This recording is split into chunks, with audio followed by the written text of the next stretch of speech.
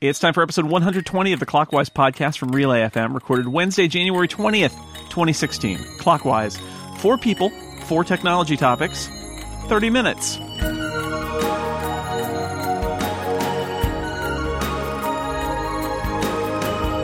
Welcome back to Clockwise, where we talk until the clock tells us to stop. I am your host, Jason Snell, and across the internet from me, my co-host, as always, Mr. Dan Morin. Hi, Dan.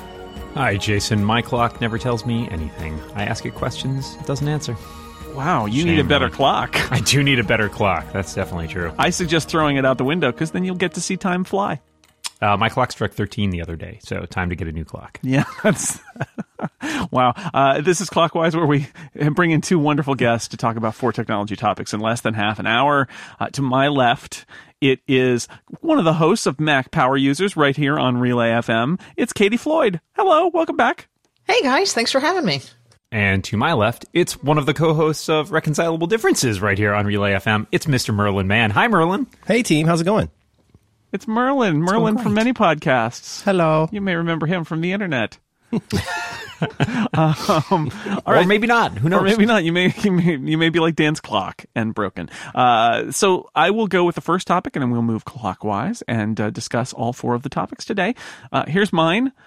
It's a hypothetical. I just thought I would play this game with you, which is one of the Apple devices. We all use Apple devices here. One of the Apple devices that you use every day, I'm going to forcibly replace. And you can get a different device in that category, but it can't be from Apple. So my question for you is, which one do you give up between a computer, a tablet, a phone? Which one will you give up being in the Apple Halo, and why? Katie? I really don't want to, but I guess if I it's have the law. to, it's the law. It's not me. It's just I'm the bearer of bad tidings. I guess I would pick my tablet, and I guess that's because it's of the main devices I use, the Mac, the iPhone, and the iPad. It's probably the one that could be most generically replaced, because I'm using my iPad at this point really more as a consumption device. So I think that would be the one that I could replace with the least amount of pain. I'm not saying that I would want to, but some of the Microsoft Surface looks pretty interesting. I've seen several people use those recently. And I think I could do many of the things that I currently do with my iPad on the Surface. So I would look at maybe replacing my iPad with a non-Apple tablet. I agree with Katie that the tablet seems like the easiest thing to replace, but the downside to that is I think so many of the tablets are not good. And recently I had the experience of trying to troubleshoot someone's PC. And remembered that though I spent a long time in my career troubleshooting PCs and fixing them, I realized I don't know how to use Windows anymore. So I think that would be a really big impact on my productivity. So I'm going to take an unconventional choice and say the phone. And I don't know. Maybe I would go use a Windows phone for a while. I know they're not, a lot of people have some criticisms of them. In fact, a couple of folks I know who work at Microsoft just got iPhone. So maybe that's not the most compelling argument for it. But I don't know. I feel like maybe I just want to see how the other half lives. And maybe I would come crying back and plead to Jason to let me get my iPhone back. Well, Dan, if you want to see how the other 5% live, then get a Windows phone. Yeah, I found this one to be very difficult, like Sophie's Choice, but if it were something really important. And in this case, I have to say the practical answer is that I would basically get rid of the tablet. I can't imagine using a different tablet. I think basically I just would stop using a tablet. I mean, I guess I could try other things, but I really, really have come to love using an iPad. But, in some ways my gut answer is that it would be the PC. I see, none of this makes sense to me because I've never used anything but Apple stuff. But, I guess my choice would just be probably to just try and get by with just my iPhone. Because I honestly can't imagine using something besides an iPhone. But, no, I found this one super tough. For me, I'm actually going with the same as Dan. I would dump my iPhone, keep my Mac and my iPad. I love my iPad. I've got the iPad Pro now. I spend a lot of time on the iPad. I don't use my iPhone as much as I use those other devices. Part of this is because I've got those devices, and part of it is because I'm not, out and about traveling and roaming the land as an outlaw or anything like that. And so I figure, although I use apps on my iPhone, I don't use my iPhone as much as I use my iPad and my Mac. So I would sacrifice it and get an Android phone, and it would be fine. I would prefer not to, but I think I could get by with that because of the amount of time time that I spend using. I would be sad because I'd lose my Apple Watch, which I also like, but it would have to go as part of it. So yeah, it's difficult. Part of the point of asking this was to not just sort of find out maybe what was the weakest link on the chain in terms of Apple products or device categories, but I was also a little bit curious just to go through the exercise of what is there a place where you felt like the grass might be a little bit greener, and also how Apple kind of encompasses you and kind of makes you want to stay entirely inside its own. And nobody will get rid of their Macs, though, so that's the important well, thing. I don't know. Merlin was thinking about it. Merlin's so despondent, we don't know what he's going to do, really, frankly. I think there's probably a good reason you did not include Apple TV or Apple Watch. Yeah, that would be unfair to all. Katie, what topic do you have for us? There was an interesting article this week that kind of popped up in my world. As you all know, I'm an attorney by day, and one of the areas where I practice is estate planning. And there was an interesting article about a lady who recently lost her husband, but wanted to still have access to some of the apps and the information that he purchased, but she did not know his Apple ID. So she went through the difficult process of trying to reset his Apple ID, and as we've harped on Apple for years, they've upped their security. She ended up having to call Apple technical support, was trying to basically get access to his Apple ID information. And Apple initially didn't want to release that information without a court order.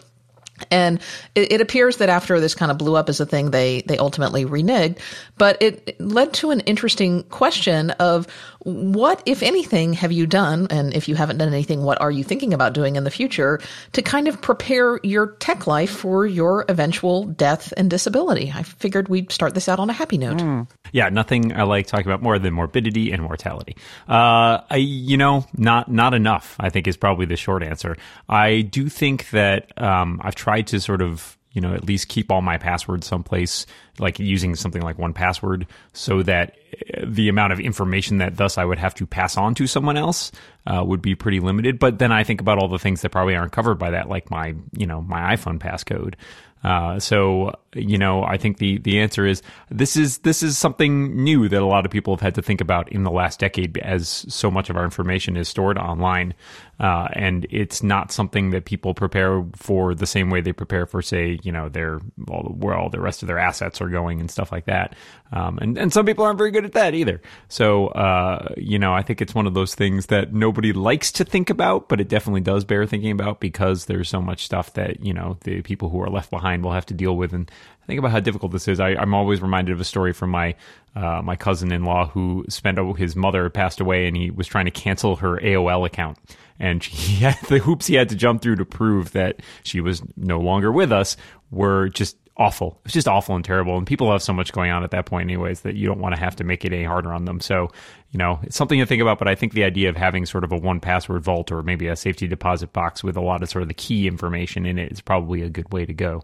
But, I'm probably still not going to think about it for a little while left. I'm going to stick with my plan that I've had since childhood, which is simply never to die.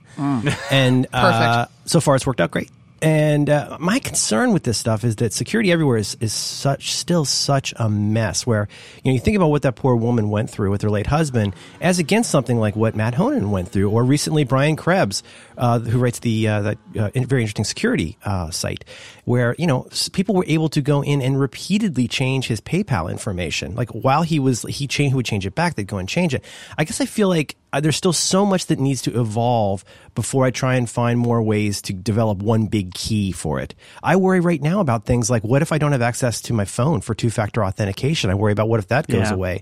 So I guess I do want that to be better than it is right now, but I could also use a lot of help first getting the basic system secure and consistent. I mean, how many of you feel comfortable doing anything on the PayPal site? I feel like I'm sticking my hands into the mouth of a dragon every time I do anything. They will shut everything down with the least whiff of concern about this stuff. So I want it all to get better, but I also, before they work on one big key that's easy to pass out, I would like to feel more consistent about understanding how these systems work, that I could share it with somebody and be confident they could get to it without it just shutting down too. My wife knows my master password, and I figure she'll have to sort it out, is the short answer to this question. And beyond that, I haven't done a whole lot. I figure that, unless there's a meteor strike or something like that, there will be people around who know about the various parts of like how the web server runs and things like that they can take care of it and shut it down and do what they need to do. And then my wife knows enough to sort of get access to the stuff that she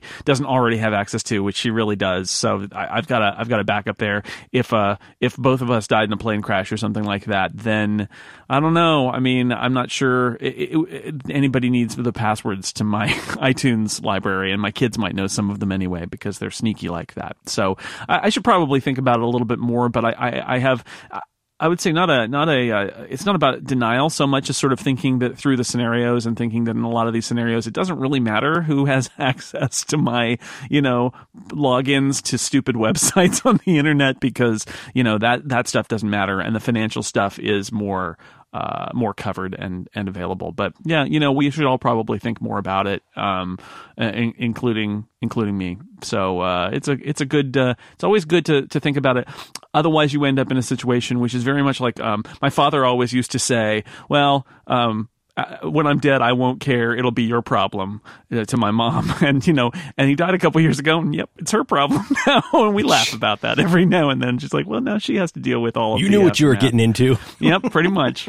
Yeah, it is a big problem, and we're seeing it more and more. And I think it's just something to think about because we all think, oh, it's not going to be that big a deal. We're techie, and our family kind of knows how to handle this. But it is big deals for kind of the everyday person who may not have a 1Password solution or may not have, it's something that we talk with our clients about, both from a legal standpoint and from a practical standpoint of can someone get access to your stuff? A lot of people are worried about, their Facebook page and their email and how are you going to contact all of my friends and let them know that something has happened? So it's worth having a conversation. It's worth having a plan, and it's something that even the legal community is continuing to evolve in. So all things to think about. Yeah, it's worth thinking about. Well, now that we've thoroughly distressed and depressed everybody, let's tell you about our halftime sponsor. We're halfway through. It's all uphill from here, folks. It's all uphill from here. This episode of Clockwise brought to you by the good people at Squarespace. Start building your website today at squarespace.com. Enter offer code Clockwise at checkout to get 10% off. Squarespace. Build it beautiful. Now, when it comes to giving yourself a place online, there's nowhere better than Squarespace. They put all the power you need into your hands. They take away the pain points like worrying about setting up a web host, scaling, what to do if you get stuck with something. You can build a site that looks professionally designed, regardless of your skill level, because they're these beautiful, professionally designed templates. They're responsive, so they look great on desktop and on laptop and on tablet and on phone, regardless of what platform we've forced you to have because we've taken your Apple device away. It'll still look great. The tools are easy to use. You don't need to know how to code. They've got state-of-the-art technology powering the site. There's 24/7 live chat and email support. They've got support teams all over the world. There's a commerce platform, so if you want to sell something, it's built right into Squarespace. You can build a cover page, which is this great-looking single-page website if you need to create a splashy website for, let's say, an event that you're hosting. You can do that very easily.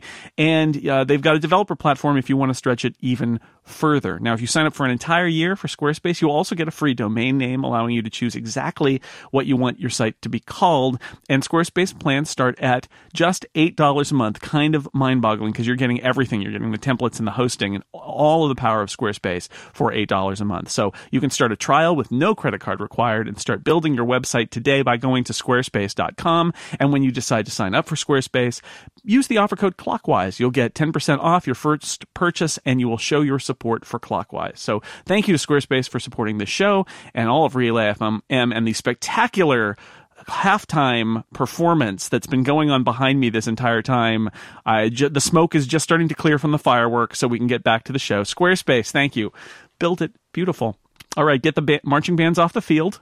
It is time to resume. Really wish everyone could have seen that, Jason. It was spectacular to behold. I'm kind of glad that they didn't see the wardrobe malfunction, though. So that yeah, at least don't we got want to away get with that fined one. by the FCC on that one. Dan, sorry. What is put the pants back on, Merlin. Dan, what's your topic? So we all like to wax rhapsodic about the tools that we love using every day and the well-designed software that we just enjoy the heck out of and wish everybody else would use. However, I recently was complaining about the the app for one of the services I do like, CrashPlan, which has kind of an old app written in Java. And I got a lot of responses on Twitter to people who had similar feelings, and none of us quite ready to make a switch to another product because of our buy-in and our love for the service, frankly. But so my question to you guys is, what is the worst piece of software that you use that you still actually rely upon and just can't somehow tear yourself away from? Merlin? This is going to be a shocker. Very unconventional answer. It's an app for OS X called iTunes. And it's sibling apps for iOS, the Apple Music apps. I guess in some existential sense, I don't have to use these, except that I kind of do. iTunes is the nexus for so much of the stuff that happens with the content in the Apple ecosystem. And this has all been very well cataloged, elsewhere. But I mean, let's just focus on the music part of it. The Apple Music service, if you can get to it, is outstanding. But it is very complex and difficult to use. I don't think it's intuitive how to do even fairly basic stuff, let alone all the kind of, bobbly sort of things they've added onto it that you can do with playlists and stuff like that. That's the one that's, I guess it's more than a lifestyle app. It's difficult to not interact with those apps if you're doing anything with content, in the Apple ecosystem. The other one that's not specifically an app, but I mean, this is always I feel like this is the Razzie Award winner for 20 years now, is almost every website that involves money.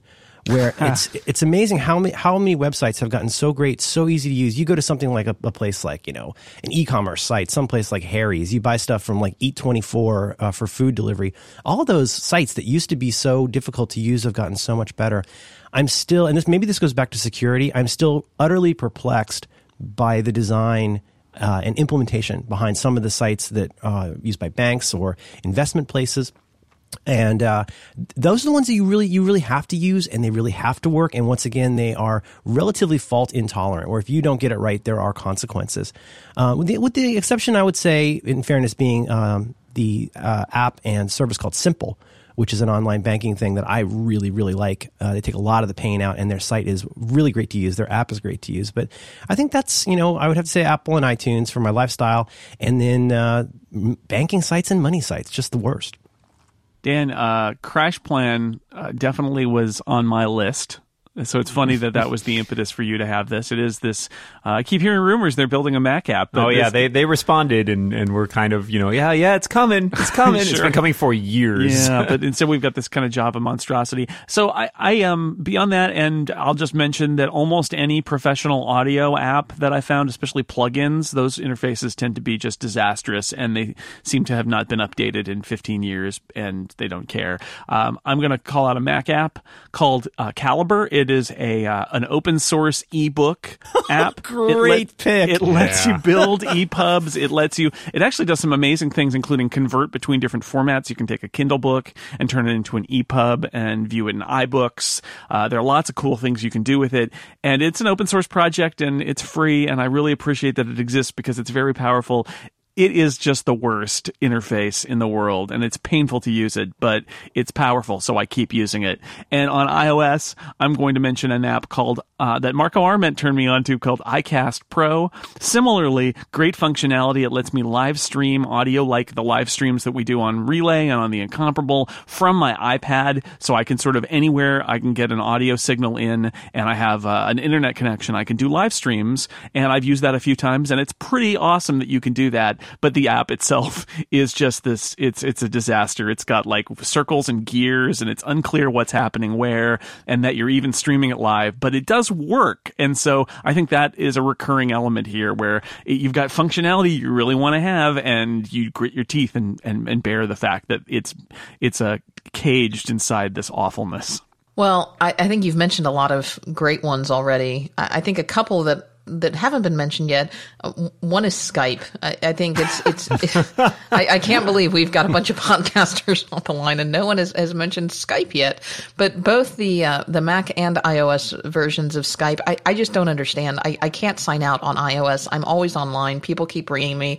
I've even tried deleting the app from my iPhone, but yet I still show up as online. I don't know why that happens or what that means. And then every time there's a new version, everything breaks, and it's just, I don't know. And it's a tool that we rely on so much. The podcast as we know it wouldn't happen without Skype. I don't know what we would do. And thankfully, knock on wood, it still works. But I'm very nervous about it. The other one is Quicken. I still use Quicken for a lot of my financial management. I've tried other tools. I know there are other tools. Quicken's the one that I keep coming back to because all of my banks and financial institutions just support it and it's easy, but I hate it. Every week when I launch it to reconcile things and download things, it's just, it's a very un-Mac-like experience. So those are my two. Those are all good choices. And my backup, if I hadn't picked CrashPlan, I think my backup was actually Google Docs, which I use so much, and yet there are things about it that are so awful. And it, among other things, like it just eats memory, like it's like breakfast. It just devours it. So yeah. So I you know what? I should have figured that asking people to complain about apps would have been a big hit because we all love doing that. Merlin, what's your topic? Well, it seems to me that more and more of us have over the years picked up the iPad, and I feel like I feel like this is true for Jason. I think it's true for the other folks here. I have really come to find the iPad has found a place in my life. The iPad Pro, I'm still kind of getting my sea legs with the iPad Pro. It's way too big for my little doll hands, but I'm very interested in the future of the iPad, even as people are constantly predicting that it's going to die any day now. I love it, and my iPad Air 2 is still, it's up there with the SE30 in terms of like my favorite Apple devices I've ever owned. So I guess my question for you is, if you are using an iPad, and you can say, what are the kinds of tasks that you actually prefer to do on an iPad? Is there a certain model you like? But just in general, is there stuff that you would actually rather do on your iPad than someplace else? I think I'd much rather read things on the iPad. I'd much rather read comics. I'd much rather read web pages. I'd much rather, what else? I'd much rather read Twitter on the iPad. I'd much rather watch video on the iPad. I mean, all these things that I do on the iPad instead of sitting at my Mac, that's one of the reasons why. There are some times when I think sometimes I would like to write on the iPad only because I feel like it's less distracting. Although, to be honest, as great as iOS 9 multitasking is, it makes it easier to distract yourself while using the iPad. And so you got to exert a little more, like on the Mac, a little more personal self-control instead of having the operating system provide it for you by, keeping all the other apps away. Now you can put your Slack channel or your Twitter right next to the thing you're supposed to be writing and never write it. So, but still, I think if you can focus, there are times when I really prefer writing on the iPad too. I do most of my writing on the Mac, but I would throw that in there. So I think that's it. I can edit podcasts on the iPad, but I'm not sure I would prefer it only because I think I'm still a little bit faster on the Mac, and there's a lot of rigmarole that you have to get through to get the files on the iPad. So it comes back to that for a lot of things. And I certainly prefer using Microsoft's products on the iPad to the Mac because I think they're way better on iOS than they are on the Mac. There's so many things that I prefer on the iPad. I am an iPad mini user. I have the new iPad mini 4, which is wonderful. And I never thought that I would have any interest whatsoever in an iPad Pro. I just immediately dismissed it. But I will say that I laid hands on an iPad Pro. I went to an Apple store because they're the closest one's about an hour and a half from me over this long weekend, and spent a good amount of time with an iPad Pro. And it was all I could do to walk out of the store without buying one, and suddenly kind of understand now what people are talking about when they find the appeal of the iPad Pro. So there may be an iPad Pro in my future. But for the iPad mini, what I love so much about it is I love the ability to read on it and to do casual browsing. It's about the size of a paperback book or a little bit larger. And whether it's reading Instapaper or whether it's reading RSS feeds or whether it's reading books from iBooks or Kindle, just being able to pick it up and read it or browse on it or flip through Twitter on it or any just kind of reading and browsing on that iPad is wonderful. As long as I'm not, trying to actively engage with something, like if I, then I'm really enjoying the iPad. In fact, I'll put down my Mac and walk across the room or walk across the house to go pick up the iPad to go do those types of activities where I'm lounging in bed or lounging in a chair and leaving the desk so that I can do some of those more casual activities on the iPad. I just find it a much more comfortable environment for those types of things. Yeah, I'm very similar in terms of Jason's response, I think, which is mainly it ends up being about consumption for me. The iPad is very much like the lying on the couch, surfing the web, checking Twitter, checking Slack, watching videos. It's great for plain watching videos. I used that recently. I much prefer that to watching it with a laptop, which seems bulky and unnecessary. And like Jason, I like the sort of non-distracted feel of writing on the iPad sometimes, but I think recently I've been writing back on the Mac again, and I find that just so much easier for certain things and just the way that I work. And so I find that there are places for both of them. Like, pursuant to our earlier question about which device you might get rid of, I feel like I could probably survive better without a tablet than without my laptop. But I choose not to make that choice. So definitely a lot of that. I really love reading comics on the iPad Air 2. I switched recently from a Mini to an iPad Air 2. And I really enjoy the iPad Air 2 for that. I used to really like it for marking up PDFs and stuff like that too, but it's been a while since I've had to do that.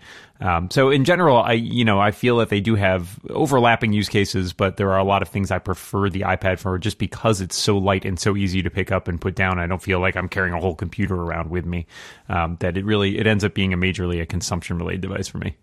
Yeah, I agree. It is in some ways, short of like if you want to watch a movie on a big screen, it's nice to have the big screen. But yeah, for consumption stuff, whether that is reading Twitter or, reading comics, I mean, the reason I've kept the Marvel Unlimited for so long is it is so great to read on a big iPad Pro. I guess what I've landed on eventually is that it's maybe the most complementary second screen in my life, where there's a primary thing I could be doing somewhere else, and having the iPad there, it complements that, and sort of vice versa, where, it has a nice place in my life for being the second screen, whether that's talking on Twitter while I'm watching a movie or what have you. The only thing that's really unique that I still am surprised how much I like is using the coloring app called Pigment. With an Apple Pencil. And I know this is a hip thing to be into right now, but it is so fun. It's this vector program where you can zoom way in and color in these little areas, and it's very relaxing, very focusing. Mm-hmm. But I feel like this is a device where if I try to use it the way I would use a traditional device, I'm not using it right. And so this is the year where I'm trying to let this iPad Pro teach me what it wants to be. And I'm finding it to be a very interesting journey. So thanks for your answers. Cool. We have just time for our bonus topic before we go. Our bonus topic, this time I thought we would, we've got some geographic diversity on the panel. Everybody's going to answer this question different. There are as many right answers to this question as there are different kinds of snowflake. It is this. Snow. Do you love it? Do you hate it? Katie? I live in Florida. I don't know what snow is. You have no opinion on snow. You could visit it. I think it's fun for a very short period of time when you go to visit it, but then we just don't know what to do with it. Okay. Florida perspective on snow. Dan? Bro, do you even snow, bro? I don't think any of you know what snow is. Come on. You guys all live in nice, warm climates. I live in an igloo, like 9 months out of the year. Snow, I guess I'll say this. I think we all love to hate it because we're all martyrs and Puritans here in the Northeast. So we like the feeling of we get dumped on and then we get to complain about it, and then we have something to talk about with everybody else. Oh, that's snow, right? Right. Yeah. I think snow is kind of the Las Vegas of weather, where if someone wants to transport me to it for free every couple of years, I'll do it. But I definitely would not want to spend more than a couple days there. Also, I never have to drive in it, so I'm going to say I love snow. I kind of like snow too, but again, I have the native Californian perspective on snow. In California, most people, snow is a thing you can drive to see.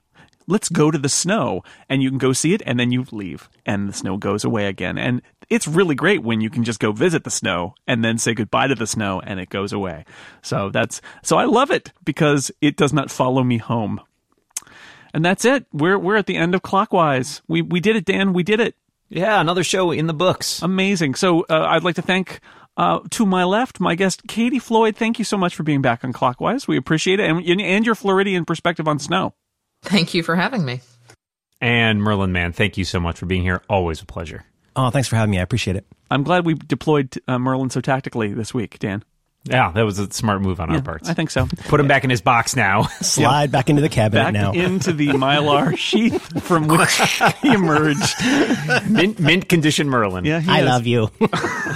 And I think that all that leaves us, Dan, is time to say to everybody out there, we'll see you next week. But until then, watch what you say. And keep watching the clock. Bye, everybody. Bye.